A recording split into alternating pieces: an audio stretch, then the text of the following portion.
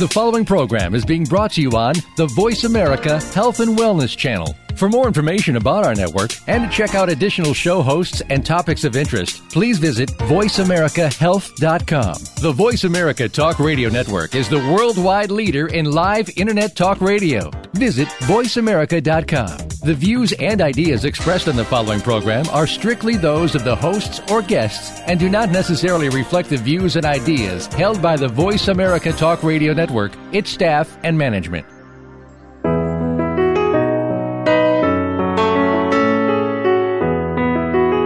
Welcome to Heart with Anna, featuring your host, Anna Jaworski. Our program is a program designed to empower the CHD or congenital heart defect community. Our program may also help families who have children who are chronically ill by bringing information and encouragement to you in order to become an advocate for your community. Now, here is Anna Jaworski. Welcome to the debut episode of Heart to Heart with Anna, a show for the congenital heart defect community on the Voice America Health and Wellness Channel. Our purpose is to empower members of our community with resources, support, and advocacy. To celebrate our new show, I am giving away one copy of my book, The Heart of a Mother, a compilation of essays by women affected by congenital heart defects, to one of today's listeners. Go to the Heart to Heart with Anna page on Facebook or use the link on the Voice America page before November 18th, 2013, and leave a comment telling me you heard this show. I'll draw the name of one listener and send one complimentary copy of this book. Imagine that you are pregnant and during a routine visit your doctor suddenly announces that you're going to need to see a specialist because there appears to be something wrong with your unborn baby's heart.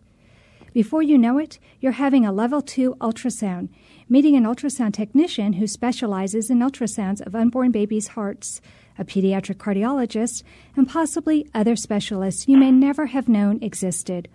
Or imagine giving birth to your baby, only to be told that you can't hold him or her because they need to run a few tests on them, only to be told that your baby may need life-saving open-heart surgery even before leaving the hospital. Or imagine all your life, your chest sports a scar, while none of your friends have a similar scar. You know you've had heart surgery, but it's not something you remember, but you know you're different. Or imagine you're finally going to have your first grandchild, and you are so excited, only you receive a phone call from your child telling you that something is terribly wrong.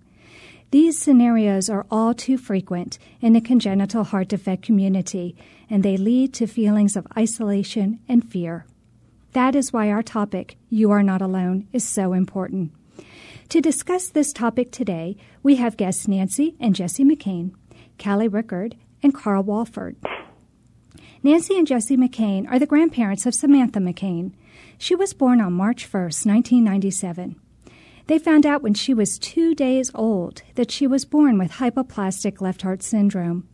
She had her first open heart surgery when she was 4 days old, the second when she was 9 months old, and her third surgery when she was 5 years old. All of this was a very emotional time for them.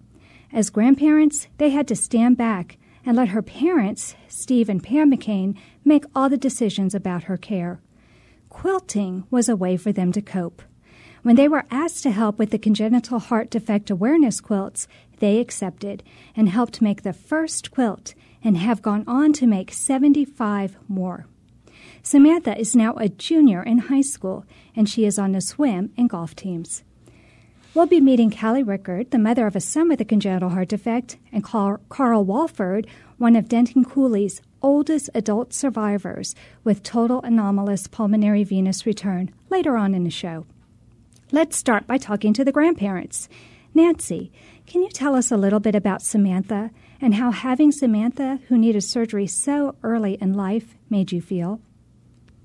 It was like being hit by lightning. And then after that, for the next 5 years, it was like being on a roller coaster. We had no idea that babies had heart problems. That was, like my husband says, for dirty old men who had heart attacks. So what helped you and your family realize that you were not alone? A coworker of my son had a daughter that had the same HLHS, hypoplastic left heart syndrome, and they sent a picture home and it showed her in school, and it gave me hope. I'm sure that did. How old was the child? She was in kindergarten at the time. She's now in college.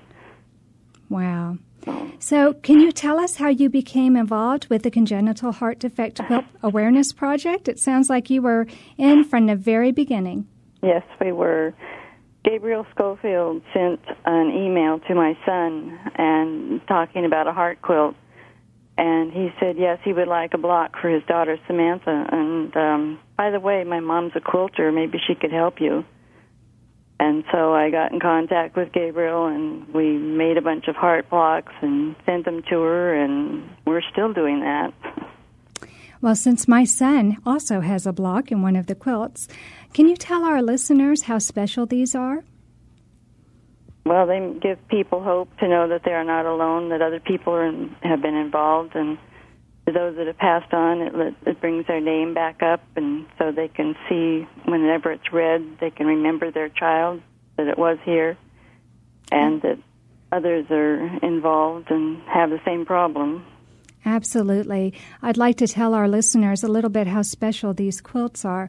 I remember that you asked me what kinds of things Alex was interested in, and so I sent you material that was Harry Potter material, and right. And you put together a special quilt block just for Alex. Can you tell our listeners what you do with each of those quilt blocks? Because I know each one has the child's name, and what other information is on the block? They have the child's name and their diagnosis and their birth date. And if it's from a foreign country, then they have that country is also on the block. And if they passed away, then that date is there too. But there's so many of them that are living with these heart problems now.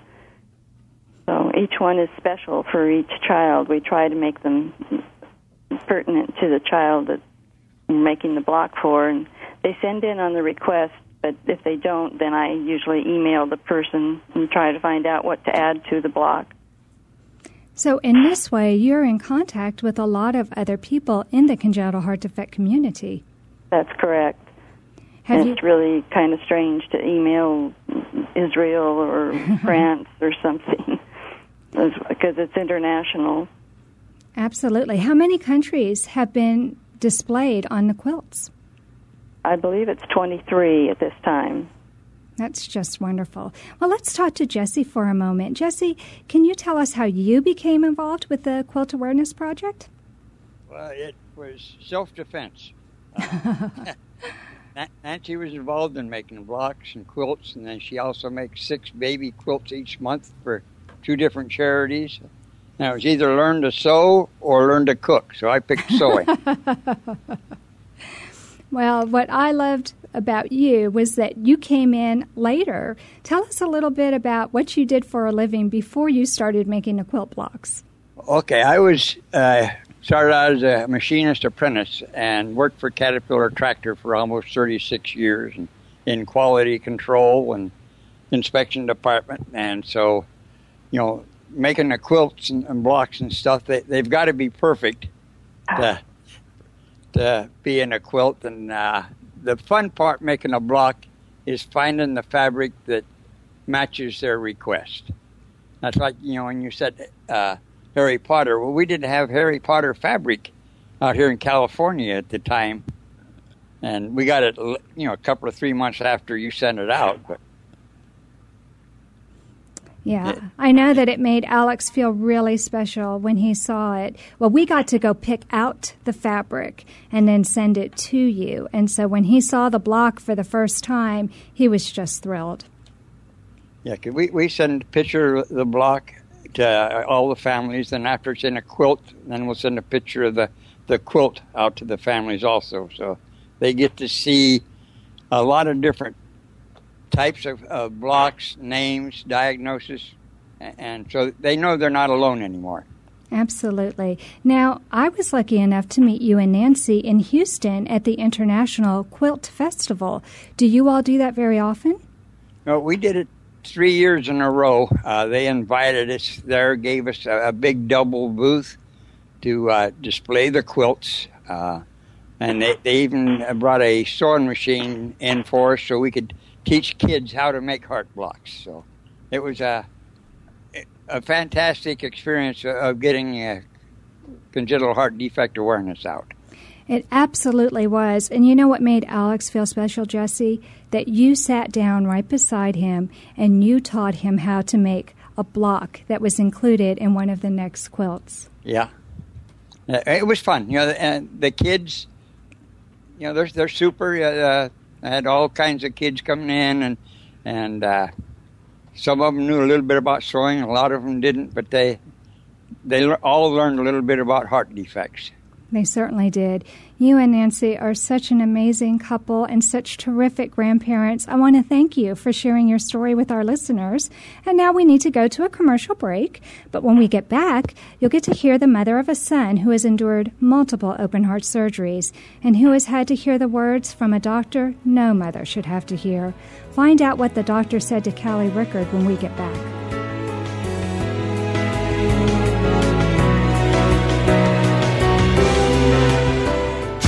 Find out which guests are being featured this week. Read our network press releases and read the blog posts from your favorite hosts. Go to iradioblog.com today, powered by the Voice America Talk Radio Network. Anna Jaworski has written several books to empower the congenital heart defect, or CHD, community. These books can be found at Amazon.com or at her website, www.babyheartspress.com. Her bestseller is The Heart of a Mother, an anthology of stories written by women for women in the CHD community. Anna's other books, My Brother Needs an Operation, The Heart of a Father, and Hypoplastic Left Heart Syndrome, a handbook for parents, will help you understand that you are not alone. Visit babyheartspress.com to find out more. Anna Jaworski has spoken around the world at congenital heart defect events, and she is available as a keynote or guest speaker for your event. Go to hearttoheartwithanna.com to learn more about booking Anna for your event. You can also find out more about the radio program, keep up to date with CHD resources and information about advocacy groups, as well as read Anna's weekly blog. Anna wants you to stay well connected and participate in the CHD community. Visit hearttoheartwithanna.com today. Have you friended us on Facebook yet? Why not? Just go to facebook.com/Voice America or search for the keywords Voice America. Once you are part of our Facebook network, you'll receive daily messages about what's happening with our shows, this week's featured guests, and new happenings of the Voice America Talk Radio Network. And you can add your voice to the always active discussions on our wall. Just go to facebook.com/Voice America or search for Voice America. Your life, your health, your network. You're listening to Voice America Health and Wellness.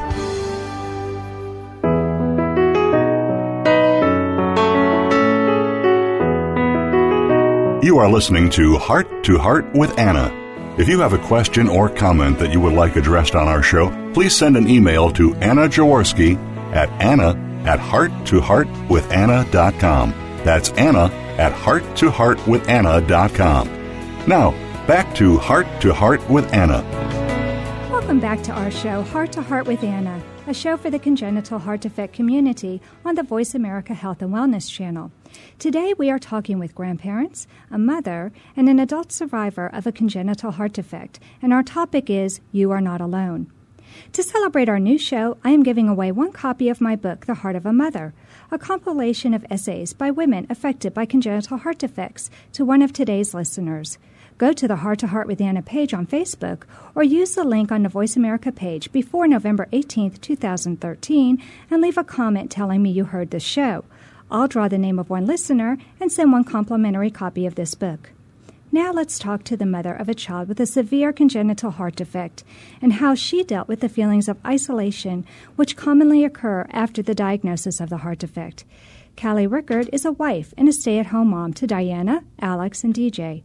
After a normal pregnancy, she welcomed DJ into the world on June 23, 2003. DJ was diagnosed with hypoplastic left heart syndrome at 2 days old, and then later Shone's complex with severe pulmonary hypertension. DJ has since had 7 open heart surgeries, 5 before his first birthday, 1 at age 2 and his last one at age 7. He's had 4 aortic and mitral valves replaced. he received the smallest mechanical mitral valve ever placed in a baby. In 2010, a heart and double lung transplant was recommended, but DJ was considered too high risk. After his last open heart surgery, he suffered a massive brain hemorrhage requiring 2 brain surgeries. He recovered and looks like any other normal, healthy boy. Recently, Callie's family moved from Washington to Texas, pursuing better health care, new job opportunities, and a little adventure. So tell us, Callie, how did you find out your son DJ had a congenital heart defect? Well, DJ was born on a Monday in June 2003. I was in labor for about 42 hours. And when he was born, he seemed healthy. He was a big guy at 8 pounds, 7 ounces. He was absolutely beautiful. I never wanted to put him down, so I held him all day and I held him all night. The next day, nurses started coming in every couple hours to listen to his heart, and I kept asking them why, but they would not tell me anything other than things didn't sound quite right and not to be alarmed. Later, in the middle of the night, they came back and told us they were going to be transporting him to Portland, Oregon, which was just right across the river from us because they couldn't get an IV started, and they felt like he would be better served in the intensive care unit over there. They didn't have an intensive care unit at my hospital. I remember being really scared seeing him getting all ready for his first ambulance ride. On June 25th, 2003, I got a phone call in my hospital room, and my husband answered the phone. And he was pacing, and he looked so serious. When he hung up that phone, he called the nurse who had been talking to me about lactation out into the hallway.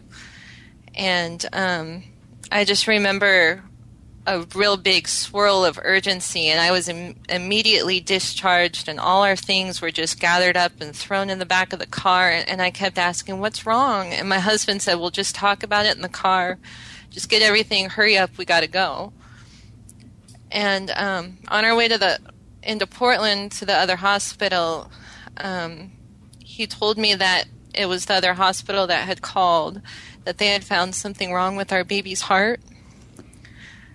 I cried the whole way there. I didn't know what that meant. I don't remember getting to the hospital or even walking in, but I do remember sitting down in this giant conference room with about a dozen different people in there waiting to speak to us. I was just crying. I couldn't see anybody. I just heard the voice of that doctor telling me that our son was born with a major heart defect, and without surgery he would not survive long, that he was in heart failure and he had been placed on life support. Wow. And he was just drawing this picture, trying to explain that he was born with hyperplastic left heart syndrome. The left side of his heart was just too small, that we needed to make a decision real quickly for surgery. And they gave us about a 20% chance that he might survive that first surgery. What were your other options, Callie? We weren't given any other options. He was born on a Monday. The following Monday, they were going to do the Norwood. And he was going downhill so fast that on Friday, after he was born, they decided to do a balloon valvuloplasty, balloon open his aortic valve to help him make it to the following Monday. Mm-hmm. And something crazy happened. When they ballooned open that valve, his left ventricle filled up a little bit bigger, and his heart function improved, and they canceled his Norwood. And when he was 2 weeks old, on July 5th, my very first wedding anniversary, he was discharged from the hospital and came home. Wow. That must have been amazing to be told that he had to have this surgery, and then all of a sudden I imagine they did the balloon valvuloplasty in the cath lab instead of open heart. Is that true? That's correct, yes. And so he was able to be discharged much sooner than if he would have had open heart surgery. I believe so, yeah. He had long hospital stays after all his open heart surgeries. So 2 weeks to come home on my wedding anniversary is the best wedding anniversary present ever. Absolutely. Absolutely. Now, they told you a lot of information in the hospital, and you had just given birth. So this must have seemed really overwhelming. What kind of It did. Yeah. What kind of resources did they offer you? Well, they had given us a bunch of handouts that were just printouts. They gave me 2 books, actually. They gave me the It's My Heart book that's put out by the Children's Heart Foundation, and we also received the book Hypoplastic Left Heart Syndrome, a handbook for parents, which I just learned recently that you wrote that book, Anna, and that's amazing. But my biggest resources had to be those ICU nurses. Mm-hmm. I asked them every question I could think of. I asked them about how and why they did things, what medications were, what they were called, what they did, what words meant that I didn't understand.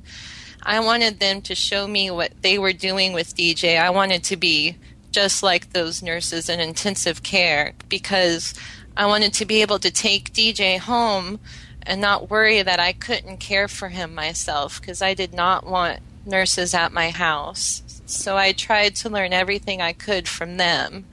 And they were all so wonderful. They never treated me like I was bothering them. They all really enjoyed teaching me and involving me in everything that they did.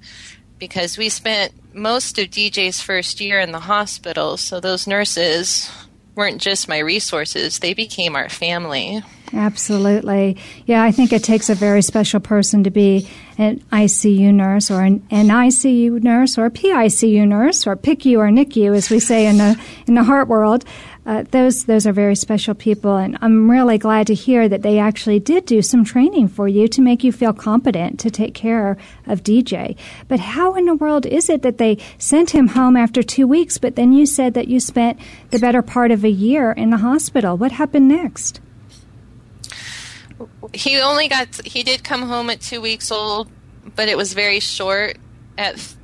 He was home for about 3 weeks, and he wouldn't wake up for me. Mm-hmm. And I was trying to feed him a bottle. He just would not wake up, so we took him into ER.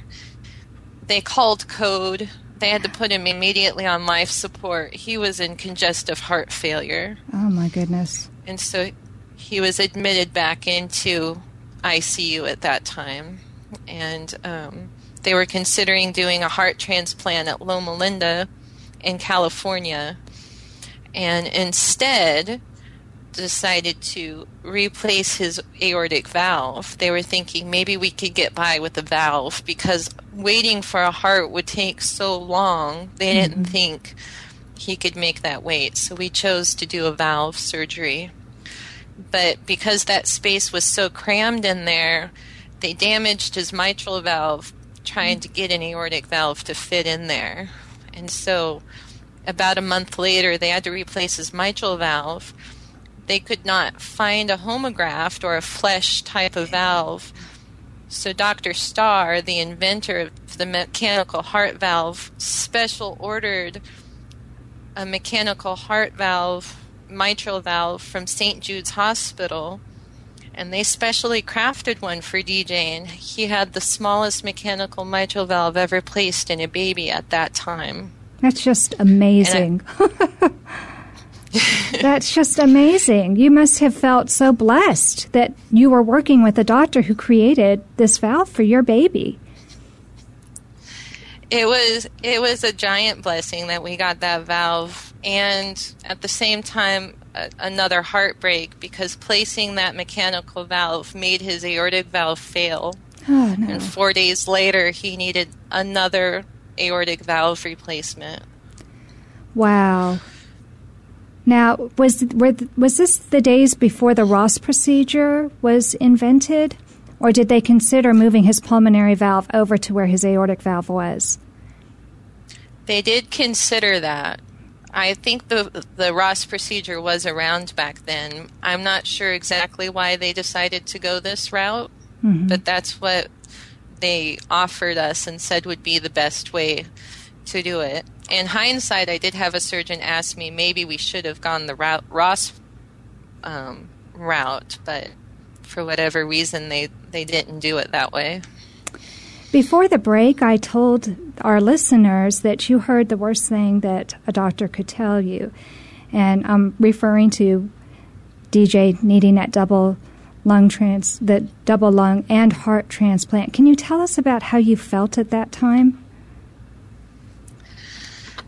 It was devastating, actually. We were told about transplant for about a few years, and I had turned it down. And when he was 7, he was readmitted into ICU for congestive heart failure, endocarditis, and pneumonia. And they told me at that time if we went heart only, because he's got severe pulmonary hypertension, a new heart would not survive under those conditions his lungs were in. So our only option was heart and double lung transplant. And we tried to have him evaluated by a hospital in California, a hospital at Seattle Children's Hospital, and in St. Louis. And they all turned us down because they felt that DJ was too high risk. He wouldn't survive the wait. He probably wouldn't survive the surgery. His rejection rate was extremely high. And the doctor looked me straight in the face and said, "I'm sorry. There's nothing else we can do. All kids like this die." And they offered me to take him home on hospice care. That was our only option left, was just take him home on hospice. I refused. I said, if he's coming home, I'm taking care of him. And so we went home. We were home for about 2 weeks, and they called me and said they re-reviewed his case. They would like to offer us one more open heart surgery to replace his aortic valve again, which at the time had calcified and narrowed quite a bit. He had gotten over the endocarditis. He was over the pneumonia, so he was okay for surgery at that point. And in October 2010, he had an aortic valve replacement, his 7th open heart surgery. Well, Callie, let's end this on a happy note. Tell us how DJ is doing now. DJ is doing remarkably well right now. He runs and plays and gets along like any normal 10-year-old boy. He can ride a bike. We recently had him evaluated at a new hospital here in Texas with a new cardiologist team, and they were really gave us a lot of hope, actually, for the first time in a really long time. We haven't been given much hope. But they did an echocardiogram at their hospital in Houston, and they were showing that his heart is doing really well, that it's functioning really well, that there's no signs of hypoplastic left heart syndrome, no signs of Schoen syndrome. And they've kind of cautiously re-diagnosed him with critical aortic stenosis, meaning just his valve is small. Our main plan at the moment is sometime in November of 2013, he will have a cardiac catheterization done, and he's going to see a pediatric pulmonologist, which he's never seen before. So we can kind of get reevaluated on his pulmonary hypertension. I was told the blood vessel structure in his lungs, was missing the small branches, so it looked like a tree in wintertime. They're thinking that it must be better than what it was 3 years ago because he looks so good. He has no outward symptoms like most kids would, with problems with breathing and exercise tolerance. Well, that's really good news, and I think that your story is going to provide hope to a lot of people in our community. Thank you so much for taking the time to talk with me today, Callie. It's time for another commercial break. When we get back, you'll meet one of the oldest survivors of a rare heart defect known as total anomalous venous return, a condition where the main pulmonary arteries that lead to the heart are not in the right place. Find out what this man endured way back in the 1950s when pediatric cardiology was in its infancy when we get back.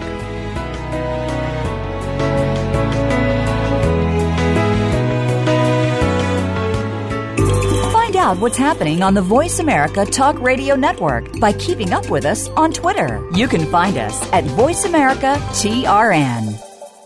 Anna Jaworski has spoken around the world at congenital heart defect events, and she is available as a keynote or guest speaker for your event. Go to hearttoheartwithanna.com to learn more about booking Anna for your event.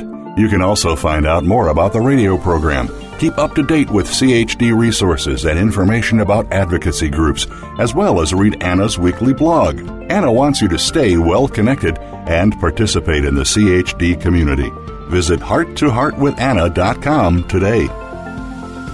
Anna Jaworski has written several books to empower the congenital heart defect or CHD community. These books can be found at Amazon.com or at her website, www.babyheartspress.com. Her bestseller is The Heart of a Mother, an anthology of stories written by women for women in the CHD community. Anna's other books, My Brother Needs an Operation, The Heart of a Father, and Hypoplastic Left Heart Syndrome, a handbook for parents, will help you understand that you are not alone.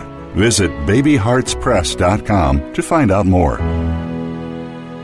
Take us on the go. It's even easier now. The Voice America Talk Radio Network has launched our mobile app for iPhone, Android, or BlackBerry. Visit the Apple iTunes App Store, BlackBerry App World, or Android Market to download the app powered by Aircast. It's free and no registration is necessary. In minutes, you could be enjoying your favorite Voice America Talk Radio host, no matter where you are, in the car, out and about, while traveling, or anytime you can't be close to your computer. Catch up on the archives you've missed or discover new shows on the spot. Search Voice America at your favorite app store.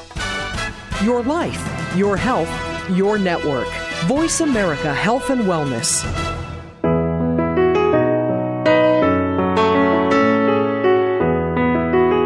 You are listening to Heart with Anna. If you have a question or comment that you would like addressed on our show, please send an email to Anna Jaworski at anna@hearttoheartwithanna.com. That's Anna@hearttoheartwithanna.com. Now, back to Heart with Anna.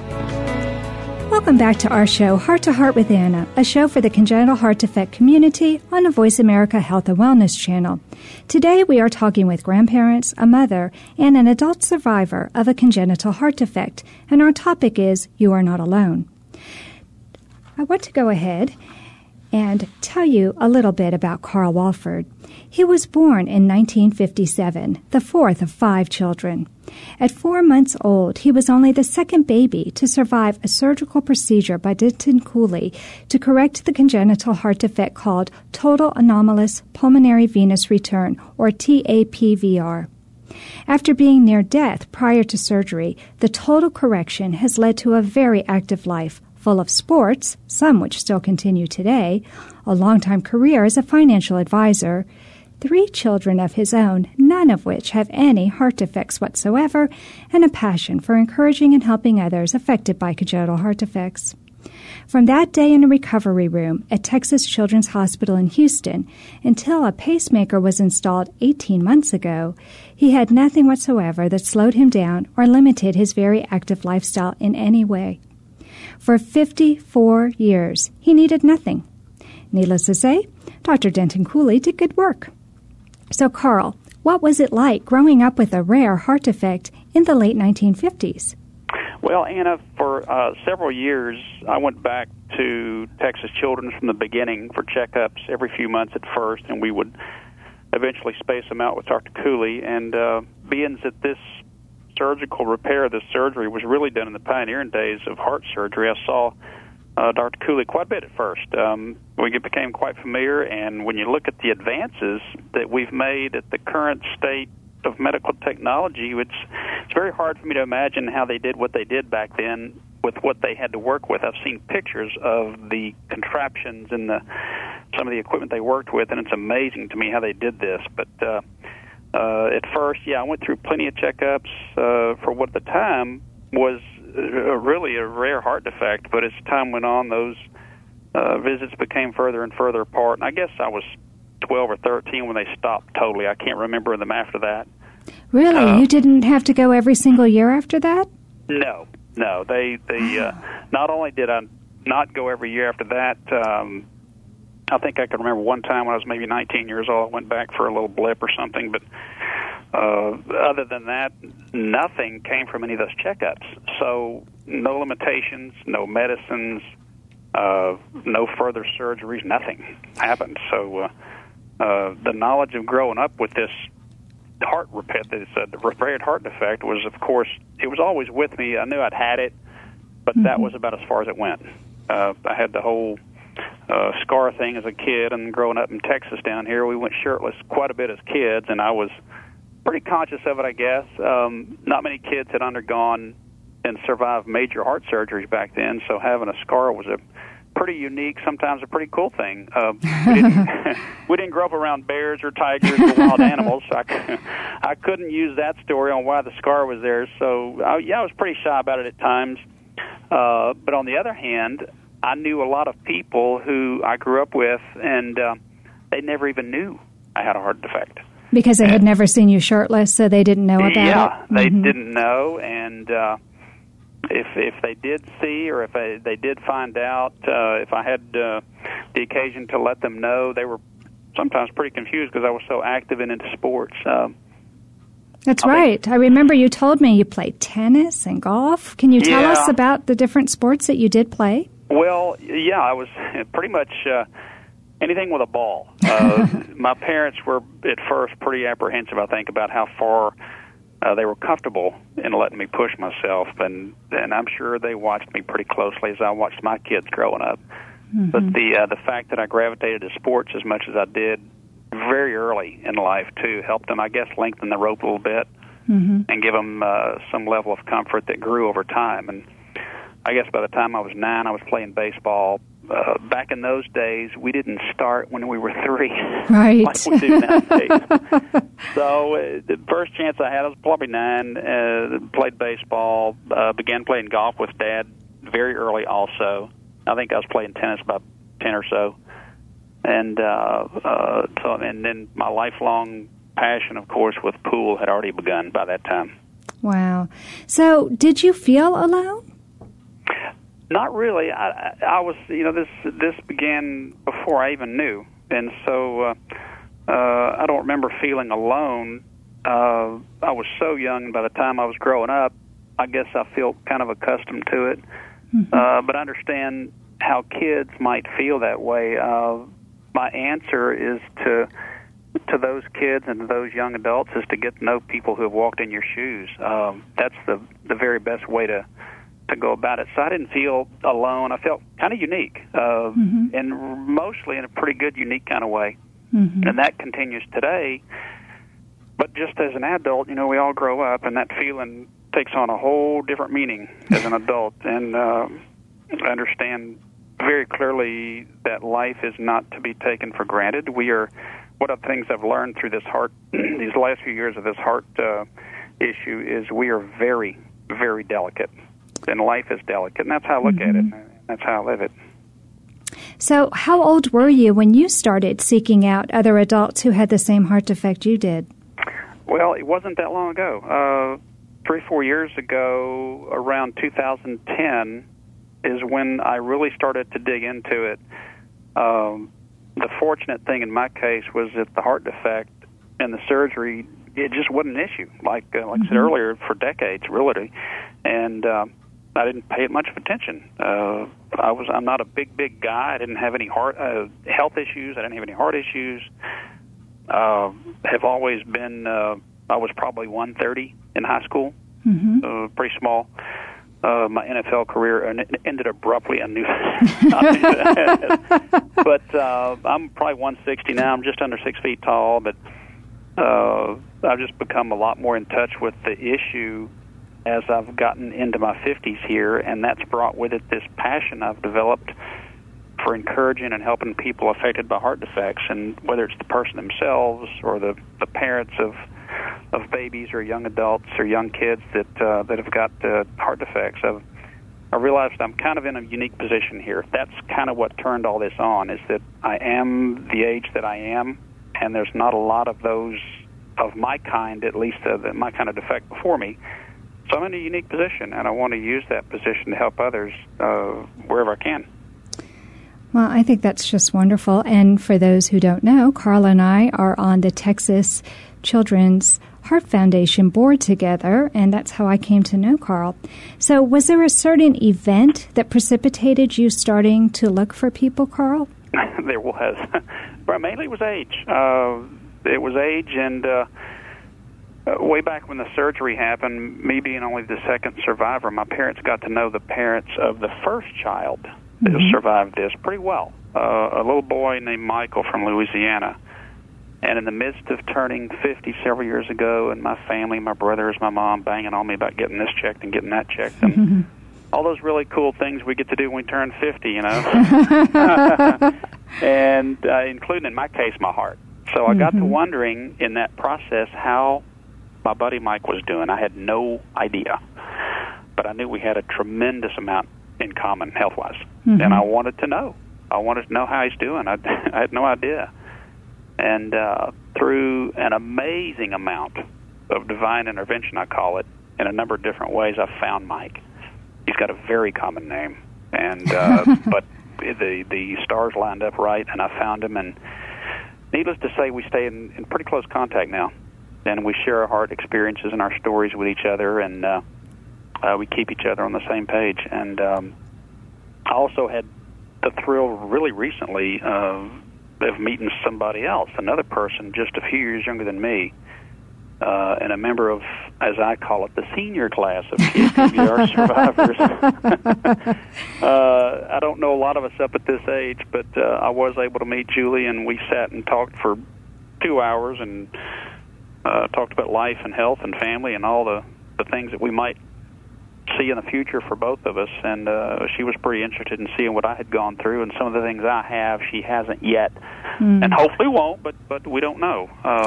Those kinds of meetings are what makes me want to reach out to so many more people. Absolutely. And share experiences and the information that we can both help, that'll help us both. And that's I can't stress that enough, that I want to contact as many people as I can. Yeah. So I'm curious, did she have the same surgeon as you? She did. Really? She did. We actually just, in fact, today, kind of exchanged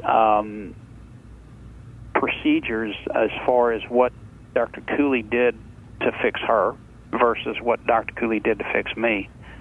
And she said, and it's in typed form. It's on all typewriters way back then and before computers. So we looked at both of those and compared them, and there's a lot of similarities.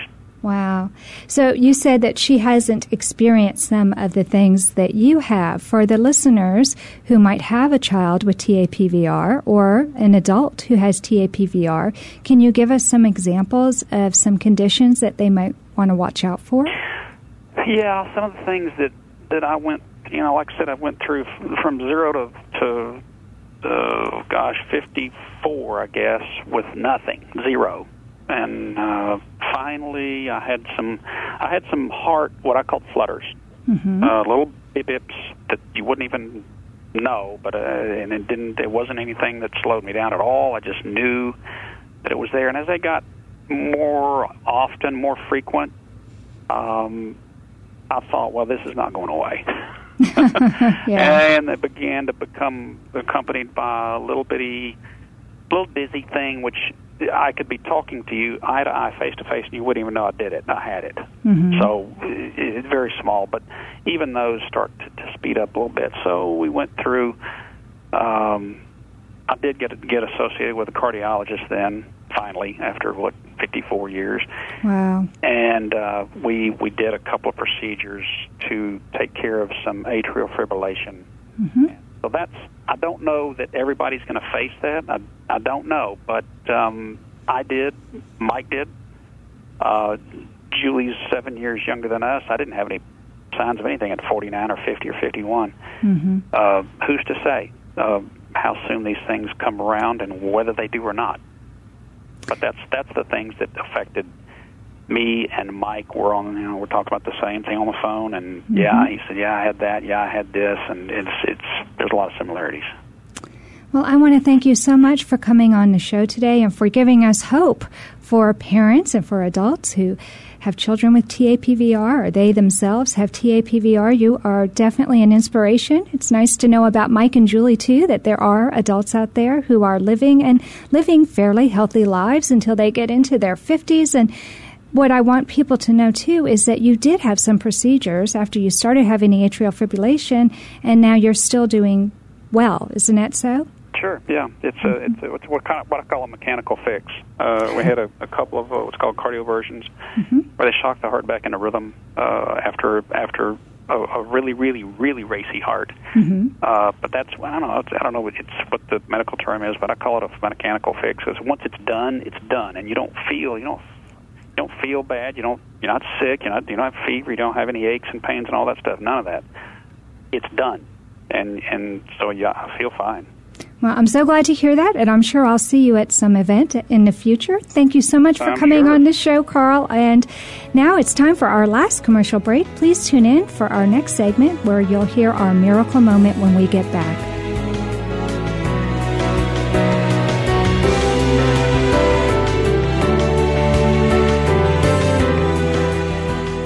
Think you've seen everything there is to see in online television? Let us surprise you. Visit voiceamerica.tv today for sports, health, business, and more on demand 24/7.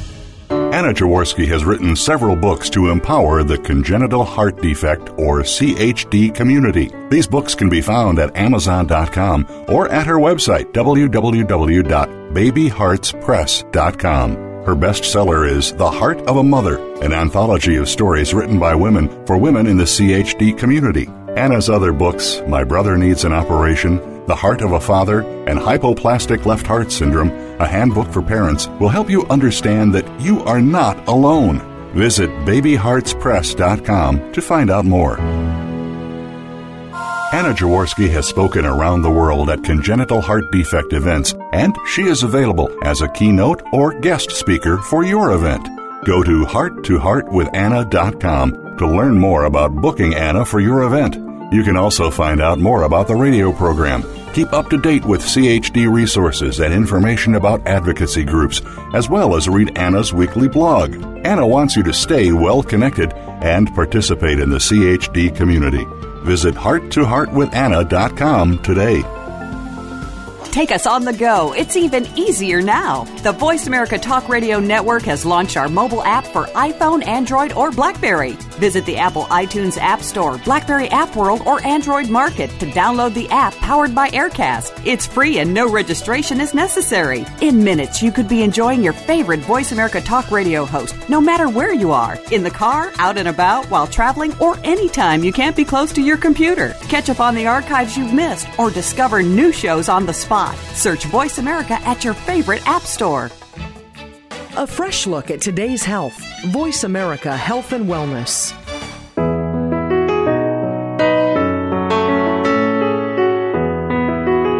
You are listening to Heart with Anna. If you have a question or comment that you would like addressed on our show, please send an email to Anna Jaworski at anna@hearttoheartwithanna.com. That's Anna@hearttoheartwithanna.com. Now, back to Heart with Anna. Welcome back to our show, Heart to Heart with Anna, a show for the congenital heart defect community on the Voice America Health and Wellness channel. Today we spoke with grandparents of a granddaughter with hypoplastic left heart syndrome, Nancy and Jess McCain, Callie Rickard, the mother of a son with a severe congenital heart defect, and Carl Wolford, an adult survivor of a congenital heart defect known as total anomalous venous return. And today's topic is You Are Not Alone. I want to thank all of my guests, Nancy and Jess McCain, Callie Rickard, and Carl Wolford today for coming on our debut show and for talking about ways to overcome the feelings of isolation and loneliness that often accompanies the diagnosis of a congenital heart defect. The most important lesson to be learned from today's show is that we are not alone. There is an entire community for the congenital heart defect people, and we are over 1 million people strong. And what's wonderful is we all open our arms to one another. So now for our final part of our show called our Miracle Moment. And today's Miracle Moment is from the introduction to The Heart of a Mother. In the interest of time, I will just share some of Judy Norwood's words with you, but if you'd like to read her entire introduction, you can do so on our website, www.hearttoheartwithanna.com, or you can order the book, The Heart of a Mother, from our website or Amazon.com. Don't forget, I'm also giving away one free copy of The Heart of a Mother to one of today's listeners. Go to Facebook before November 18th, 2013, and leave a comment telling me you heard this show on a Heart to Heart with Anna page, and I'll send one listener a free book. Judy Norwood was born with a serious congenital heart defect known as tetralogy of Fallot, which is also known as blue baby syndrome. She writes, I know the questions that are in the hearts and minds of parents, young women, and yes, young men, when a congenital heart defect is present in their lives. Parents ask themselves so many questions. How long will our baby live? What kind of quality of life will the baby have? Will she be able to have children? Will he be able to father a child? Should we trust our child's life to the hands of a surgeon?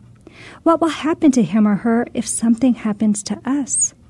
Mom will worry that she did something to cause a heart defect or that it could have been avoided had she done things differently. Dads will worry that somehow they are responsible for their children's heart defects as well.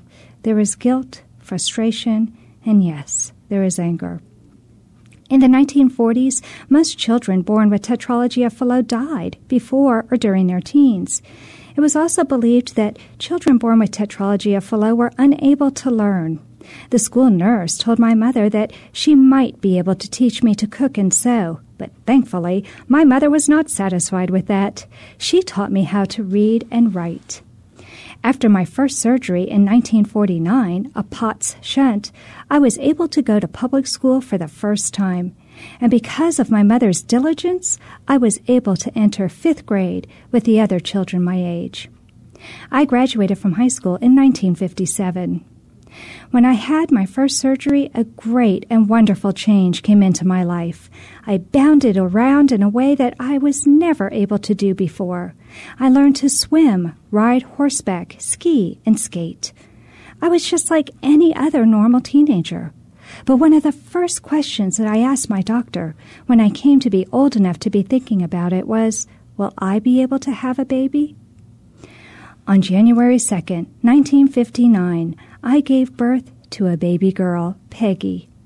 I had a very difficult time because the hours of labor and the delivery took their toll on me.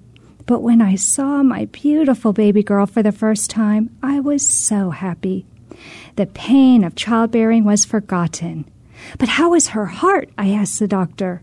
Her heart was fine. She was perfectly healthy, all 5 pounds, 12 ounces of her. Now, 39 years later, my daughter's family has grown. Now I have 3 granddaughters, 2 grandsons, and 1 great-granddaughter. I am so proud of each one of them. All I can think is, look at what I would have missed if Mom and Dad had not trusted me to the hands of a surgeon. I have seen cardiology grow to the high-tech, computerized, sophisticated profession we know today. Whereas in the 1940s, there was little hope for people like me. Today, there is much hope for a person born with a congenital heart defect to live a full and purposeful life. That concludes today's debut episode of Heart to Heart with Anna on the Voice America Health and Wellness channel. Tune in next week when our topic will be post-traumatic stress syndrome, anxiety and survivor's guilt in the congenital heart defect community. And remember, my friends, you are not alone. Thank you again for joining us this week. We hope you've been inspired and empowered to become an advocate for the congenital heart defect community. Heart to Heart with Anna, with your host Anna Jaworski, can be heard every Tuesday at 12 noon Pacific Time, 3 p.m. Eastern Time on the Voice America Health and Wellness channel. We'll talk again next week.